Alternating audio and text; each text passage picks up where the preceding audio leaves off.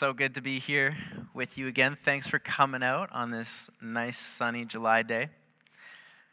So we're going to be continuing in our summer series today, The Never Ending Story. So we're going to be journeying through the entire Bible and looking at a lot of the main themes, a lot of the main characters.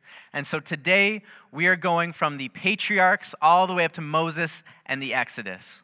So buckle in because we're going to be covering a large part of biblical history today. Now, the patriarchs are the line of men that God decided to use to establish the nation of Israel. This would include Abraham, Isaac, and Jacob. And it would establish the nation of Israel. So now last week we touched on Abraham. So I won't go too in-depth with him. But if you need a refresher on that, you can always check out our YouTube channel for Pastor Aaron's message on Abraham. But Abraham was the one that God made what we know as the Abrahamic covenant with. This is where God enters into a redemptive partnership with Abraham. He promises a few things, those being that he'll be the father of many nations, aka he will have many descendants. Number 2, that he will give them land, and 3, that the earth will be blessed through him. Genesis chapter 12, verse 2-3 says, "I will make you into a great nation, and I will bless you. I will make your name great, and you will be a blessing. I will bless those who bless you, and whoever curses you, I will curse. And all peoples on earth will be blessed through you." This covenant that he makes is incredibly important, and we see God hold fast to this promise as the covenant is passed down through the patriarchs and reiterated to each one of them. To Isaac, God remembers it, as we see in Genesis chapter 26, verse 1-5, where it says, "Now there was a famine in the land, besides the previous famine in Abraham's time. And Isaac went to Abimelech, king of the Philistines in Gerar. The Lord appeared to Isaac and said, 'Do not go down to Egypt. Live in the land where I tell you to live. Stay in this land for a while, and I will be with you, and I will bless you. For to you and your descendants I will give all these lands and will confirm the oath I swore to your father Abraham. I will make your descendants as numerous as the stars in the sky and will give them all these lands, and through your offspring all nations on earth will be blessed. Because Abraham obeyed me and did everything I required of him, keeping my commandments, my decrees, and my instructions.'" Then once again, God reiterates that promise to Jacob in Genesis chapter 35, verse 9-13, where it says, "After Jacob returned from Padan Aram, God appeared to him again and blessed him. God said to him, 'Your name is Jacob, but you will no longer be called Jacob. Your name will be Israel.' So he named him Israel. And God said to him, 'I am God Almighty. Be fruitful and increase in number. A nation and a community of nations will come from you, and kings will be among your descendants. The land I gave to Abraham and Isaac I will also give to you, and I will give your land to your descendants after you.' Then God went up from him at the place where he had talked to him." And finally, to the rest of Israel, in Exodus chapter 6, verse 6-8. "Therefore say to the Israelites, I am the Lord, and I will bring you out from under the yoke of the Egyptians. I will free you from being slaves to them, and I will redeem you with an outstretched arm and with mighty acts of judgment. I will take you as my own people, and I will be your God. Then you will know that I am the Lord your God who brought you out from under the yoke of the Egyptians, and I will bring you to the land I swore with uplifted hand to give to Abraham, to Isaac, and to Jacob. I will give it to you as a possession. I am the Lord." Now, before we head into this historical account of the Exodus, let me just give you a brief overview of each of the patriarchs. It is by no means exhaustive, but rather to give you an idea of who they are and what role that they played. I would encourage you to actually dive deeper into them this week in your own personal study time. Now, Abraham we touched on last week, so again, if you want to review that fully, you can go back to last week's message as well. But Isaac, Abraham's son, was a miracle himself, being born to his parents when his mother was 90 and his father 100. He also bore an up-close look to his father's obedience to God, asking him to sacrifice him. Talk about an awkward trip home. Isaac trusts the servant that God led to find his wife, Rebekah, and eventually she bore twins, the eldest Esau and the youngest Jacob. Now this is the story where those two sons come up. The eldest Esau, who was a hunter and was out all day and returning famished, begs for food from Jacob, who does so only in return for the birthright from Esau, to which Esau agrees. This being an incredibly huge deal, as Jacob now has the birthright that the eldest son would have and the large inheritance that comes with it. Then as time drew near for Isaac to pass on, He's tricked by his own wife, Rebekah, who favored the younger son, Jacob, giving him the blessing. This fulfilled what God had told them at their birth in Genesis chapter 25, verse 23, where it says, "The Lord said to her, 2 nations are in your womb, and 2 peoples from within you will be separated. One people will be stronger than the other, and the older will serve the younger." And so Jacob becomes the one who God's covenant is passed down to be carried on. Now Isaac and Esau quickly discover what had happened, and in Esau's anger, he seeks to avenge himself by killing Jacob. So their mother tells Jacob to flee. In his escape, he stops to sleep one night, and he has this encounter with God that we see here in Genesis chapter 28, verse 10 to 15. So you can take a second and flip there if you have your Bible. Jacob left Beersheba and set out for Haran. When he reached a certain place, he stopped for the night because the sun had set. Taking one of the stones there, he put it under his head and lay down to sleep. He had a dream in which he saw a stairway resting on the earth with its top reaching to heaven, and the angels of God were ascending and descending on it. There above it stood the Lord, and he said, "I am the Lord, the God of your father Abraham and the God of Isaac. I will give you and your descendants the land on which you are lying. Your descendants will be like the dust of the earth, and you will spread out to the west and to the east, to the north and to the south. All peoples on earth will be blessed through you and your offspring. I am with you, and I will watch over you wherever you go, and I will bring you back to this land. I will not leave you until I have done what I promised you." Once again, God reaffirms his promise to uphold the covenant made with Jacob's grandfather Abraham.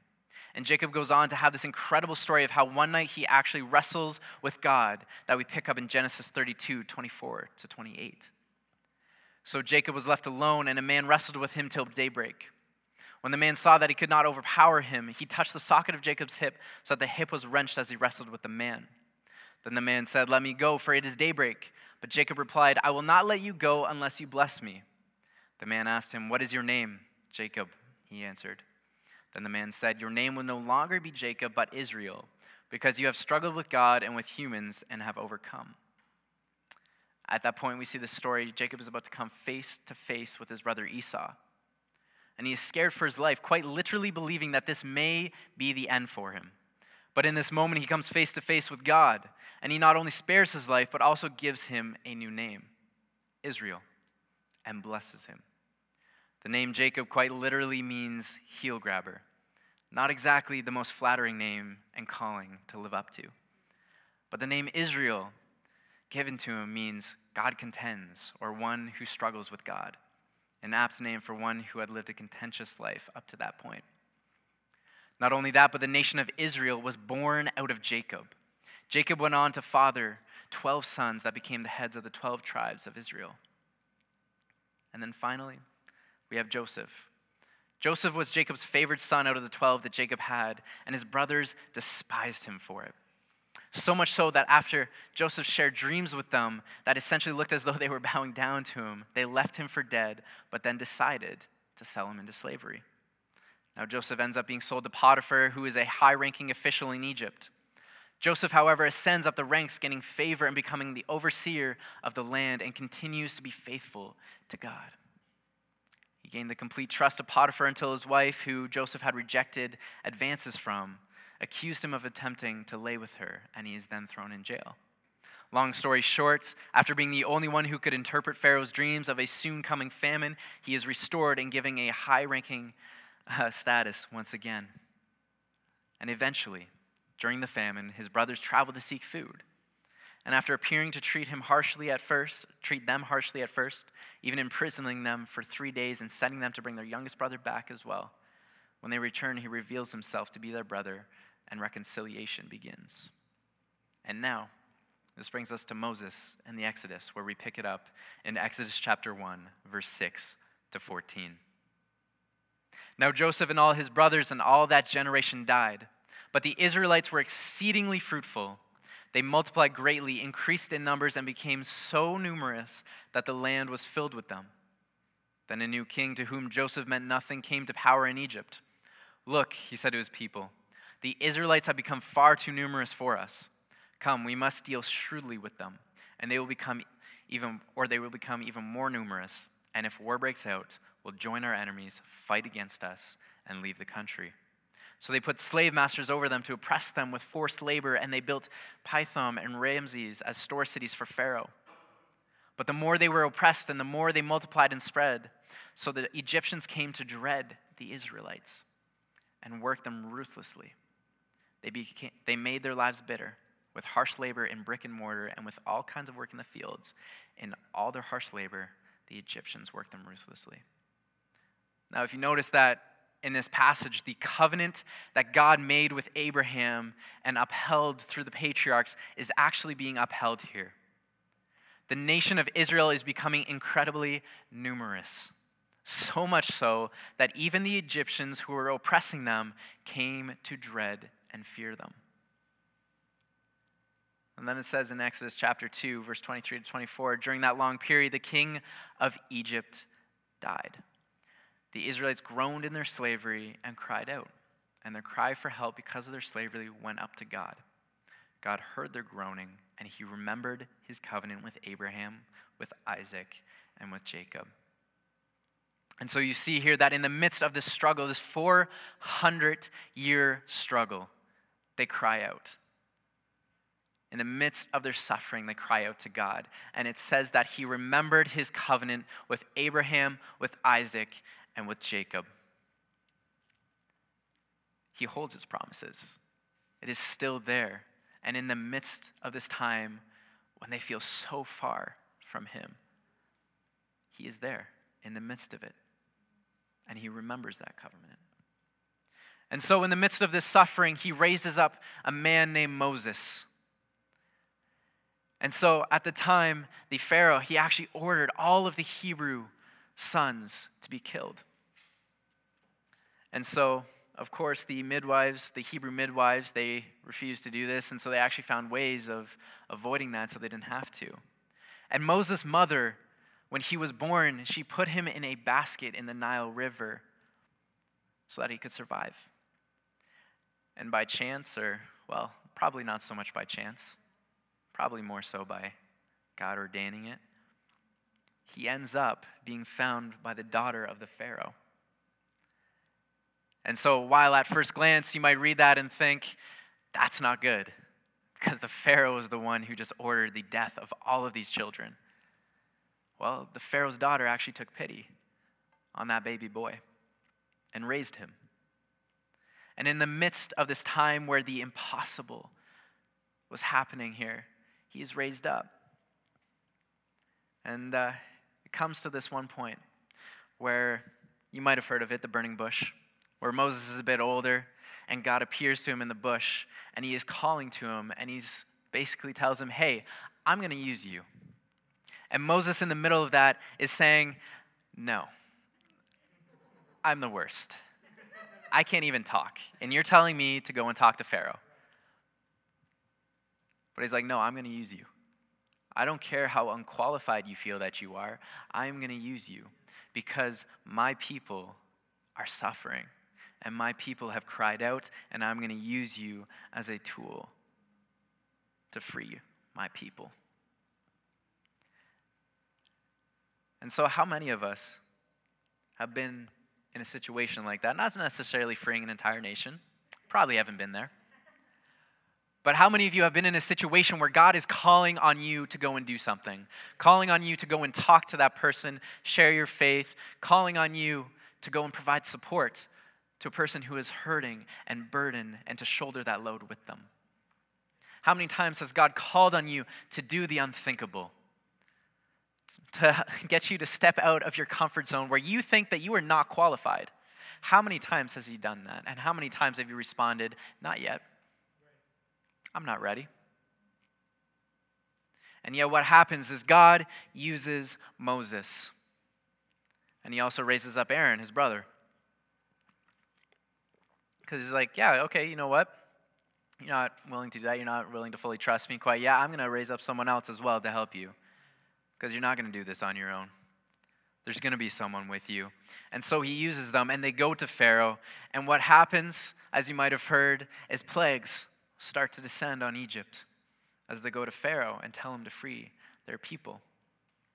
And so over and over and over again, 10 times there are these plagues that come and inflict the nation of Egypt.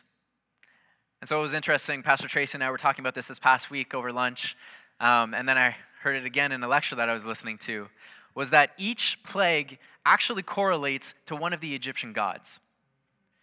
And so what happens is, or actually the name of the pharaoh is connected to the sun god Ra. The idea that the sun god, one of the supreme gods in the Egyptian religion, gave birth to the pharaoh, and the pharaohs were direct divine descendants of the sun.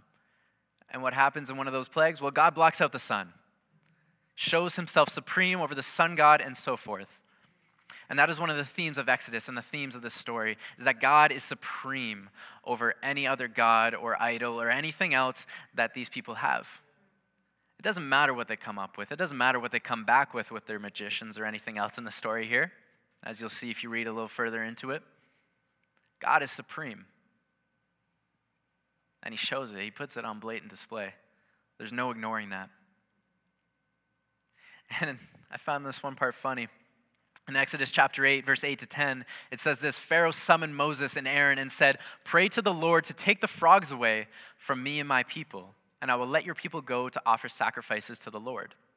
Moses said to Pharaoh, "I leave to you the honor of setting the time for me to pray for you and your officials and your people, that you and your houses may be rid of the frogs, except for those that remain in the Nile." And how does Pharaoh respond? "Tomorrow." Sorry, what? In the middle of a plague of frogs, like I'm sure everyone is sitting there like, what? Like his advisors are probably like, dude, we're sick of this. They're in our homes, they're in our beds, like this is disgusting. Like, come on, why would you not just say right now in this moment? Like God is literally speaking to him through Moses and Aaron here. And he's like, tomorrow. And it begs the question of each of us, because Pharaoh continually hardens his heart, right? How many times has God called on us for something that we shouldn't be doing? And we're like, we'll deal with that tomorrow. What about that one sin in your life that you don't really tell your small group? You don't even really tell your friends at times. You're like, you know what? I'm a little comfortable here. I'll deal with that tomorrow. That's a little scary. That's a little uncomfortable. If someone finds out, if I tell someone else, that might be a little embarrassing. I'll deal with that tomorrow. What are we holding on to today that we're pushing off until tomorrow, but need to be obedient in right now? And that's a question that I need to ask myself. That's a question that we need to continually ask ourselves, because that's not a one-time thing. That's not something where it's like, okay, you know what? Once I've dealt with it, I'm done, that's it. Rest of my life is smooth sailing.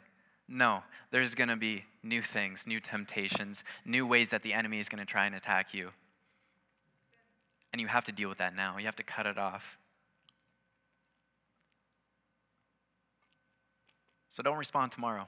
When God calls on you and he is clearly speaking to you, say, yes, here I am. Let's do this. And then we move forward after these 10 plagues have gone through. And finally, Pharaoh, after the final plague of the firstborn sons of Egypt being killed, he lets them go. And so the Israelites, they are leaving now, and this happens in Exodus chapter 14, verse 10 to 12, so you can flip there. But it says, as Pharaoh approached, so the Israelites, they're towards the Red Sea now, and the Egyptians are in pursuit. As Pharaoh approached, the Israelites looked up, and there were the Egyptians marching after them. They were terrified and cried out to the Lord. They said to Moses, "Was it because there were no graves in Egypt that you brought us to the desert to die? What have you done to us by bringing us out of Egypt? Didn't we say to you in Egypt to leave us alone, let us serve the Egyptians?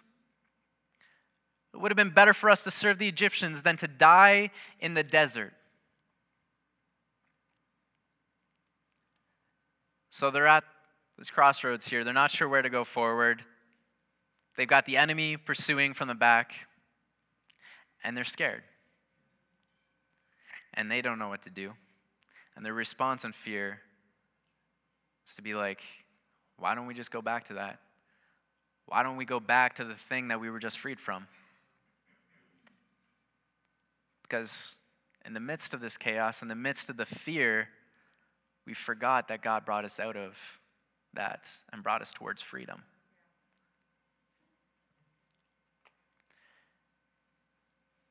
And how many times in my life have I been looking back over my shoulder?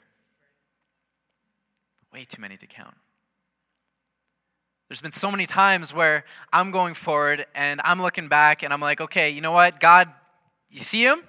Like he's there. He's right there. What's going on here? Like he's literally right there. Do you not see that right now? Like, I just give up. I'm done. Why don't we just go back? Because he's right there. But we forget that the enemy is in pursuit. He's behind. He's catching up. And God is going ahead of us. And he's preparing the way. And he is there for us. No matter what it is that we are going through, he is there. And he is bigger than the enemy. And no matter what is in pursuit, he has power over that. And we need to remember that. And when we respond in those moments where we are so afraid and the enemy is right there and we are looking over our shoulder, we need to turn to God and say, okay, what's next? What do I do now? Where is it that you're leading me to? What people do I need to talk to?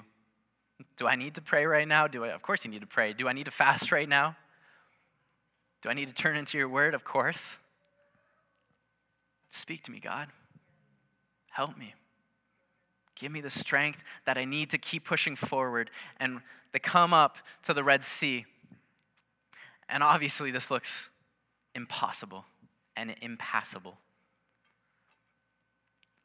And what happens? Well, of course, God, through Moses, gives him the ability to split the Red Sea. And they start running through, and the Egyptians on their chariots are chasing after them, and they're running to the other side. And they're terrified. And yet, eventually they make it to the other side. And the waters close up over the Egyptians that are in pursuit, the enemy that is behind them, and they're free. And there's no more looking back over their shoulder. Because God was the one that prepared the way ahead of them, and he knew what was going to happen. He knew how to make a way. It wasn't too hard for him.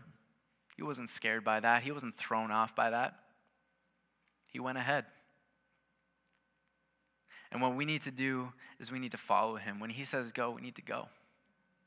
When he says stop, we need to stop. When he says back up, we need to start backing up.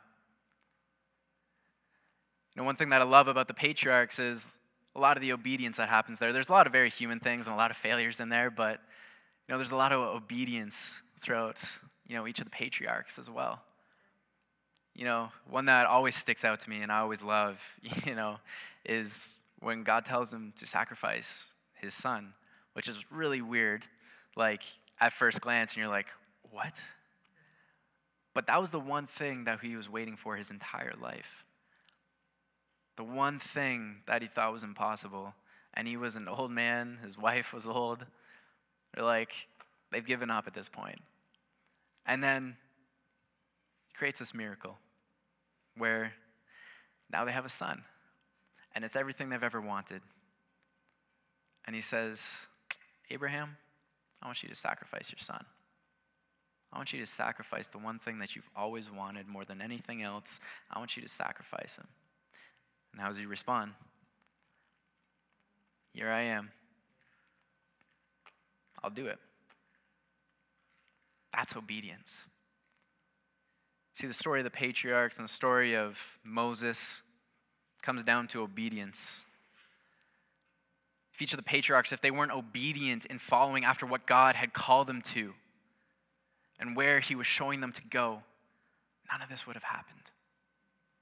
The incredible miracles that took place, none of them would have happened if they didn't say, yes, God, I'm here. I trust you. Send me. And yeah, there were times where they messed up. Yeah, there were times where they failed big time. But the good news is that God has grace. God has mercy on us. Thank God.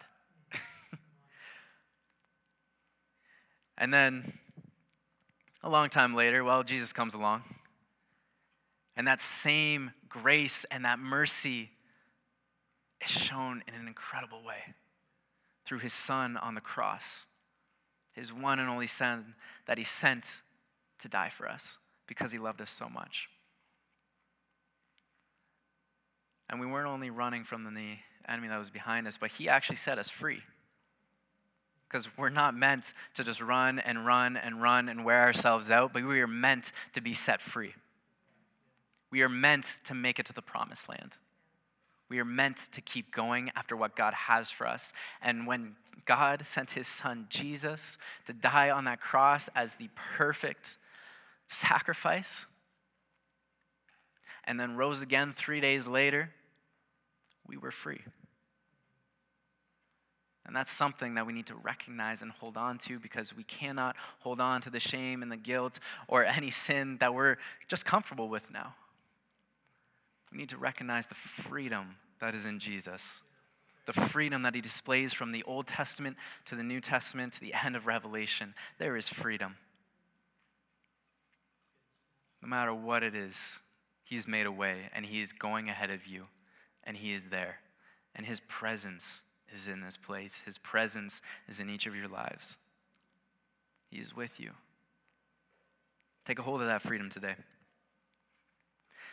So I'd encourage everyone today to reflect on that. Reflect on how you're able to be set free from whatever it is in your life, whatever those things are that you're holding on to. And you're looking over your shoulder continually. What is it? What are you looking over your shoulder at? And what do you need to start looking ahead towards what God has for you? So let's pray. Lord, thank you for this time this morning. Father, we thank you for your word. We thank you for how you've shown yourself through the patriarchs, how you've shown yourself through Moses and the Israelites. And I pray that we continue to learn from your word.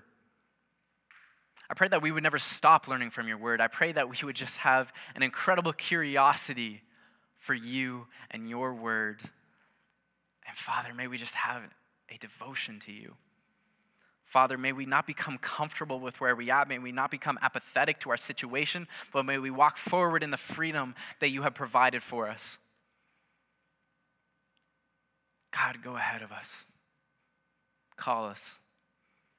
And give us the boldness to follow after you without hesitation. So, Father, may your presence be with each of us today, throughout this next week, throughout the summer, and going forward. And may we boldly follow after you. Take a hold of that freedom and share that with others. Father, we thank you so much for who you are, for how you are continually faithful, for how your promises remain true and how you always hold them, how you always remember them. We thank you so much, God. We give you all the glory, all the honor, and all the praise. Amen.